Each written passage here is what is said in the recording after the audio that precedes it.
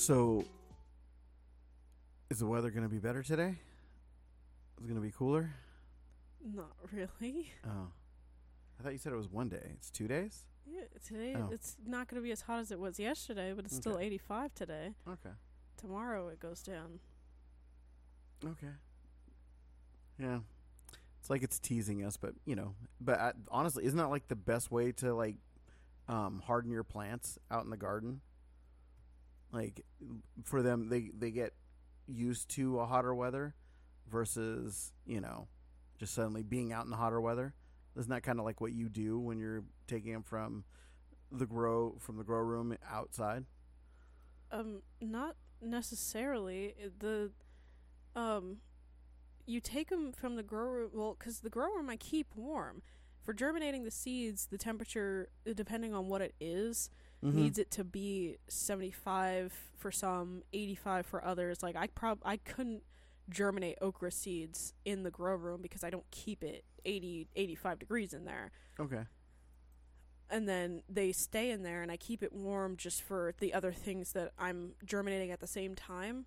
Things that are outside and exposed to cold weather earlier in the season tend to bolt because even couple of really warm days, if they're used to the cold, they bolt when it's warm. If they go out there when it's warm already, then they don't tend to bolt because plants know when it's spring and when it's summer and when it's fall and when it's winter. So, like, depending on the temperature and the way that the day acts, it changes the way that the plant is.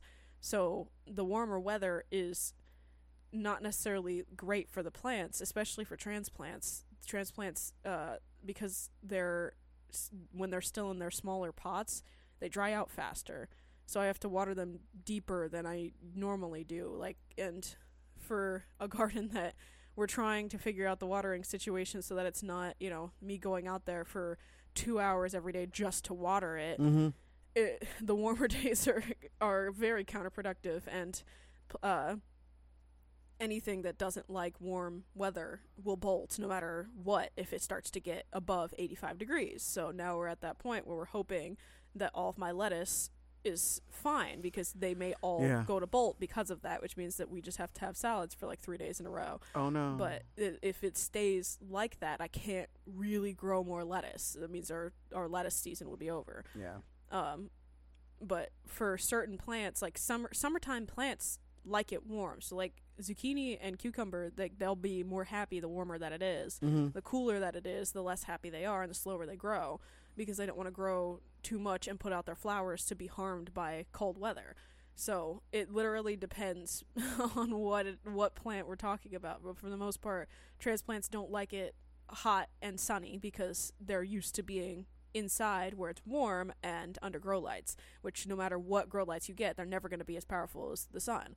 So that's why when I bring them out there, I put them in the shade, because the more that they get that spotty sunlight, the more acclimated they get to that sunlight before I put them wherever they're going to be, where they're going to get 4 to 6 hours of direct sunlight.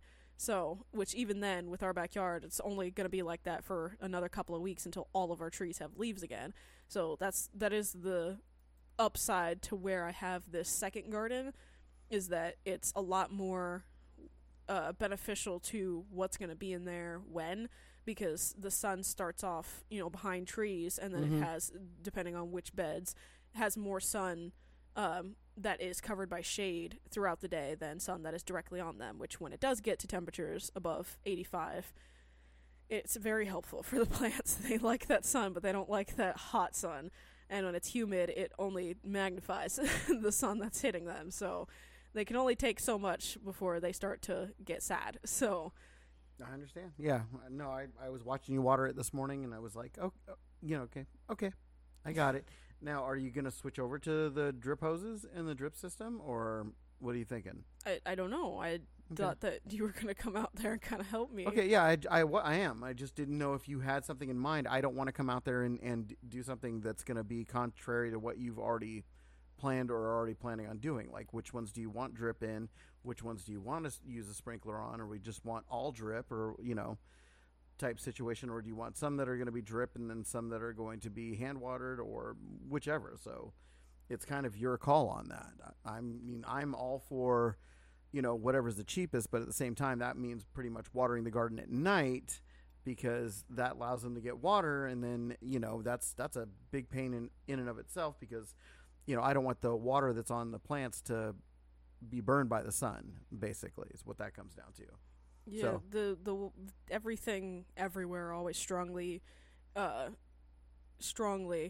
Mm-hmm. recommends against watering your plants at the end of the day or at night, because you don't want your plants to sit in water. That's like the biggest thing. That's Sure. the biggest killer.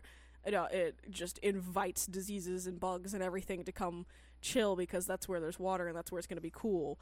So it sucks. Morning time is the best time to water it, because you want your plants to still dry out. They just don't want to stay dry, because then they die. So it's like literally it's such a big, juggling game of trying to figure out what needs what when, because the biggest thing that I constantly see is it's extremely hard to figure out how much water is enough water, because without having something in like the center of the bed that you can see exactly where how deep that water is actually penetrating, because you think, oh hey, I watered this deeply, but then you go back and stick your finger in there and 2 inches down it's dry. And so that's the problem, is that deeply watering the plants is what makes it so that you have to water them less. But it's hard to tell. You have to be digging around in the bed to figure out how deep that water's actually going with how much you had. So it's just, like I said, it's a big old juggling game of trying to figure it all out, because some plants, like the tomatoes, have to be deeply watered, or else you're not going to have roots growing deep, or they'll go, hey, there's never any water down here, so then they won't grow deep and they'll just keep growing roots closer to the surface. So it's just, yeah, it's a lot.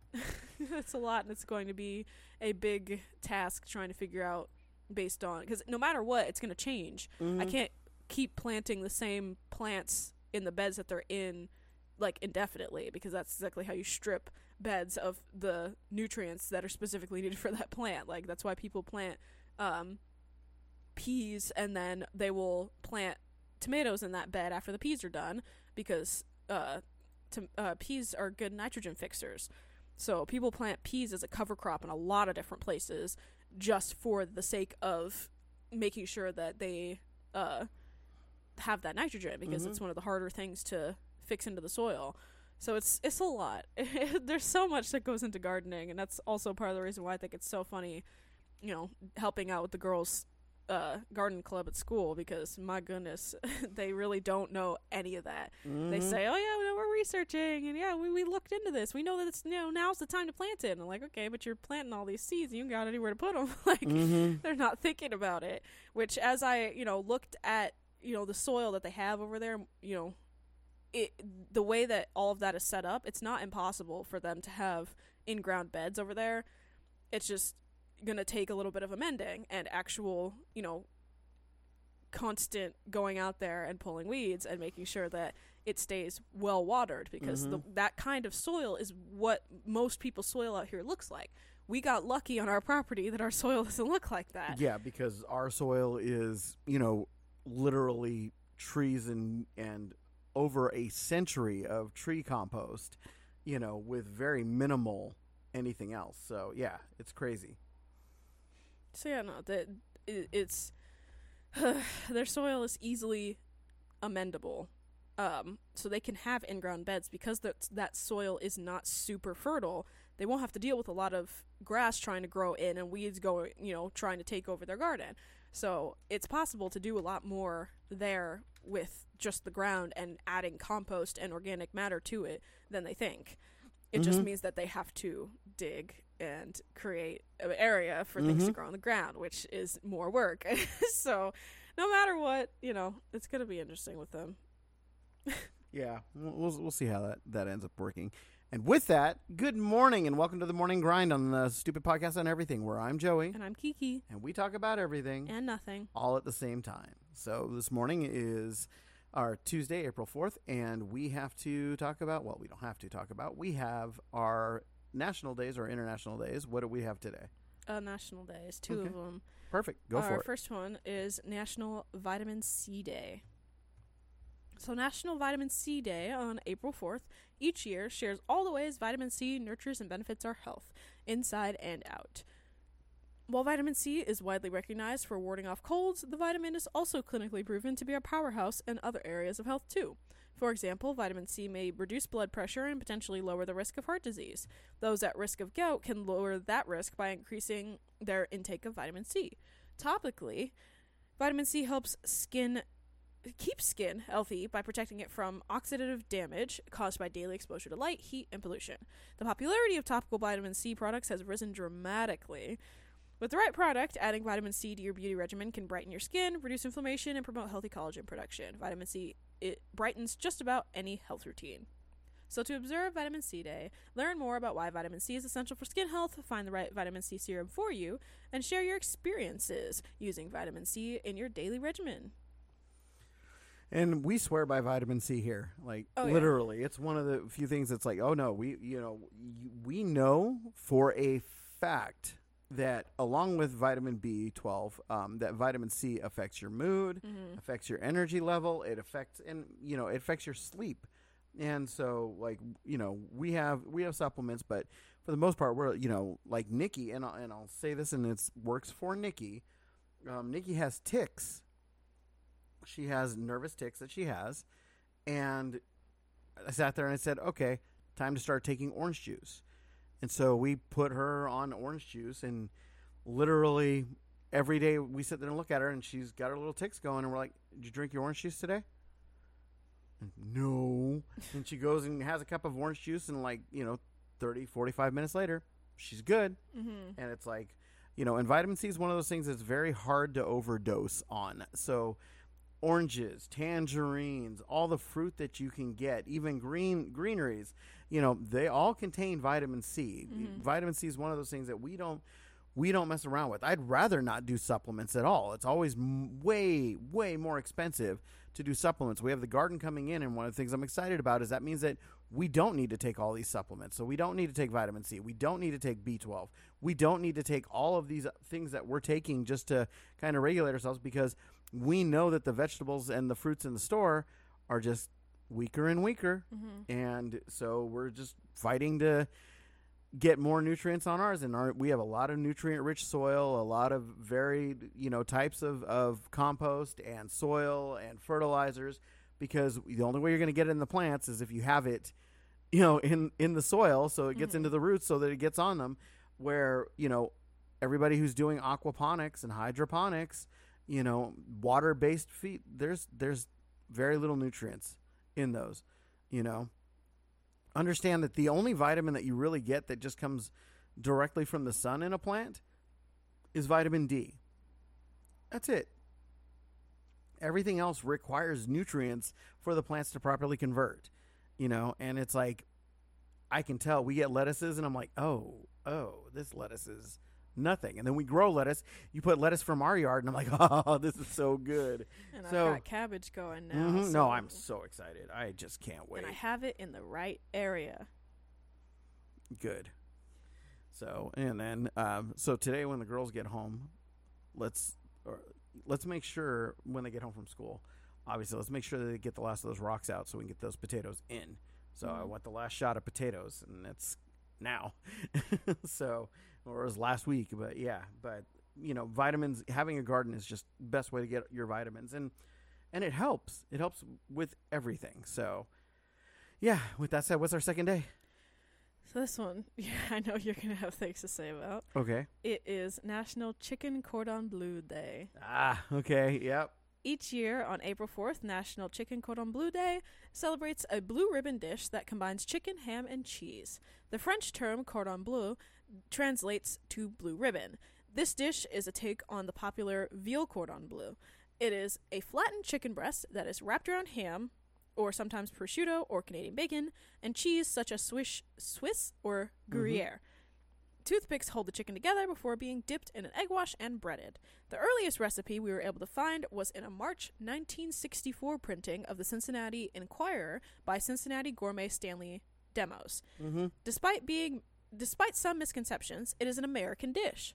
Yep. Demos mentions in its column that mentions in his column that he got the idea to try chicken instead of veal to be different, quote unquote. It has been a popular dish since. So to observe National Chicken Cordon Bleu Day, make chicken cordon bleu or variation on the theme. Several recipes offer lighter varieties as well. Share your favorite recipe for this creative chicken dish. And behold the very... Oh, sorry. Go ahead. Order chicken cordon bleu at your favorite restaurant, and definitely share your favorite that you've had thus far. Yeah. I have never had it. I haven't made it since... Yeah, no, I haven't made it since we've been together. Mostly because it is a lot of work. Sounds like it. It is. It's a lot of work, and there is a relative of chicken cordon bleu that I actually like better, which I have made, which is chicken Kiev. So, and I made that when we were back in Sacramento, so it's been a minute. But the chicken cordon bleu was actually my first big argument with one of the head chefs, because the head chef that I was working for, same guy, same omelet chef, right? Okay. Was putting blue cheese into his chicken cordon bleu. And I was like, no, sir. I'm like, it's not supposed to be blue cheese. It's an American dish. Blue cheese, the blue in it refers to, again, yeah, you said it. It being a blue ribbon winning dish, you know, where a lot of people think it's fried. It's not fried. It's baked. Okay. Everything about chicken cordon bleu doesn't sound right. It's like, but it's because of the blue ribbon. He made it with blue cheese, and I thought it was horrible. I literally, because blue cheese already has a good salty, robust flavor to it, right?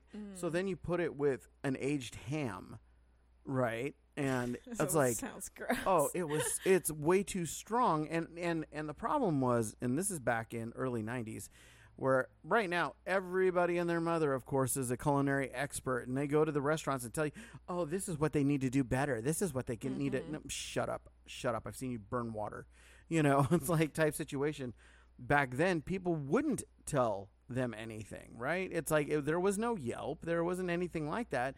People, oh, chef, it was amazing. Oh, really? And I know this for a fact because I went to a restaurant, and it was in Napa. I can't remember the name of it, and if I do, I wouldn't say it anyways, because maybe they've changed it. But I went to this restaurant, and I remember that it wasn't a chicken Kiev, it wasn't a chicken cordon bleu by definition. Biggest difference, by the way, chicken Kiev is it has butter in it, and so what they do is they use chilled butter so that by the time the chicken itself is finished cooking, the butter just gets to that melty point where it's amazing. Don't get me wrong. Chicken Kiev I think is incredible. But they made something, and it was obvious that one of the prep cooks had mistaken teaspoon for tablespoon on salt. And I got a dish that like 3 other people at my table had, and it was a salt lick. It was like, I like pretzels, but man, if I didn't know it was going to be pretzel-like, it wasn't. And it was, oh man, I can't remember what was in it. There was a cheese, but there was something. It was almost like an inverted fritter is the best way to describe it. So, anyways, so the chef came out, and I saw the look on the chef's face where he was, he's like, hi, like that nervous kind of hi. So he goes to our table and starts asking people what they think. And specifically, he was going after the chicken dish, which is supposed to be a house specialty, right? Meaning it's his dish. And everybody, oh, it's great, chef. Oh, it's great, chef. Meanwhile, nobody was finishing the damn thing, right? And everybody was getting refills on their water. And he came over to me and he goes, and what do you think, young man? And I sat there and I said, can I be honest? And he goes, I would appreciate, and looked at me just dead-eyed like, here it comes. I would appreciate it if you would. And I was like, it's extremely salty, chef. Like, I am, and I was the only one who actually called him chef, so I should renote that. But I'm like, it's extremely salty, chef. It is almost I want to pull out the center to be able to eat it. So I'm gonna guess it's this, whatever you have in the center of it. I can't remember what it was. I knew what it was at the time, and I said it, and he was like, "Thank you." And he like looked at me and said, "Thank you. What can I get you?" And then as soon as he realized that I knew, and he goes, "I have a new sous chef," and he was going by the recipe and mistook tablespoons for teaspoons. And I was like, okay, because apparently he put, instead of 8 teaspoons, oh my gosh, he put 8 tablespoons. And for those who don't know, it's 3 teaspoons to a tablespoon. So this thing was 3 times as salty as it was already supposed to be. So it was a salt like pain in the center. And so that was and literally he's like, anything that you want. And I had never had one before. I'd never had one. Well, let me phrase that. I'd never had one cooked by a chef before. So I was very excited. I was like, well, I was thinking about the ribeye, but he's like, done. And I was like, okay. And then all of a sudden, 2 of the other 3 people, yeah, it really is salty. Yeah. And he's like, okay, well, maybe next time be a little bit more honest, and walked away just as pompous as could be. And it was like, and 6 minutes later, I had this beautiful ribeye with this big cap around it. And I was like so excited, and found out because their ribeye was prime rib ribeye. And I was like, because, people don't realize that prime rib is a ribeye, but it's the grade of beef, right? And you can make a regular ribeye roast taste like a prime ribeye roast. Most people don't know the difference. And it's fine. Most of it really isn't as relevant as people think. But yeah, absolutely, chicken cordon bleu is not blue cheese. It is not, it is not fried. And it is a very labor-intensive way to have a ham and cheese sandwich. There's no other way to put it. It's a low-carb ham and cheese sandwich with breadcrumbs on the outside. And that's, because it uses chicken instead. It's good. I don't think it's as good as like it was when it first came out as far as the hype, because I feel like food has culinarily leapt past the days of fondue and chicken cordon bleu and croque monsieur and those things. Like we're even to a point where crab cakes are they just need to go. Like there was a time where crab cakes made sense because the only crab you could get crab was canned. So you had to make canned crab taste good. But now, we can get frozen fresh crab and it's absolutely delicious. And I would never want to insult it by putting it into a thing with egg and, panko breadcrumbs, celery, onions, and things that take away from the flavor of it, in my opinion. So, anyway, with that, so do you want me to make you one?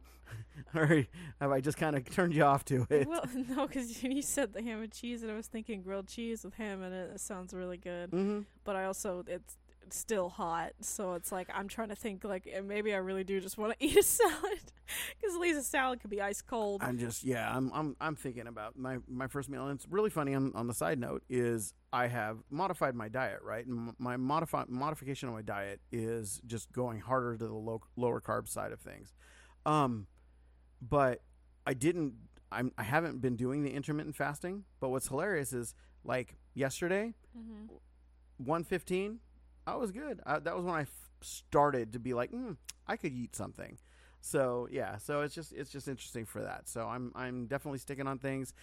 If I sit there and I say, okay, we're gonna have, like we were talking about, our poker night, having our poker night once a month. It's like, if I'm gonna do that, then I'm gonna save that as my drink night, and the rest of the month I'm just not gonna drink anything. So because I had a blast and I didn't need to get drunk. Heck, I might not even drink the night. It's like, the sugar that's the empty calories and alcohol, it's just, messes with my metabolism. So, but seriously, we just, thank you so much for joining us. And if it's not too much, we would love it if you would join our growing community. It's free. All it takes is a follow or a subscription, and all the positive things that you can do to let us know that we're doing a good job. We really appreciate everybody that's here, and we would love to just keep growing. And we know we will, as long as we have the support of people like you. So until then, thank you so much for joining us on the Morning Grind on the Stupid Podcast on Everything, where I've been Joey. And I'm Kiki. Peace out with your peace out. Bye.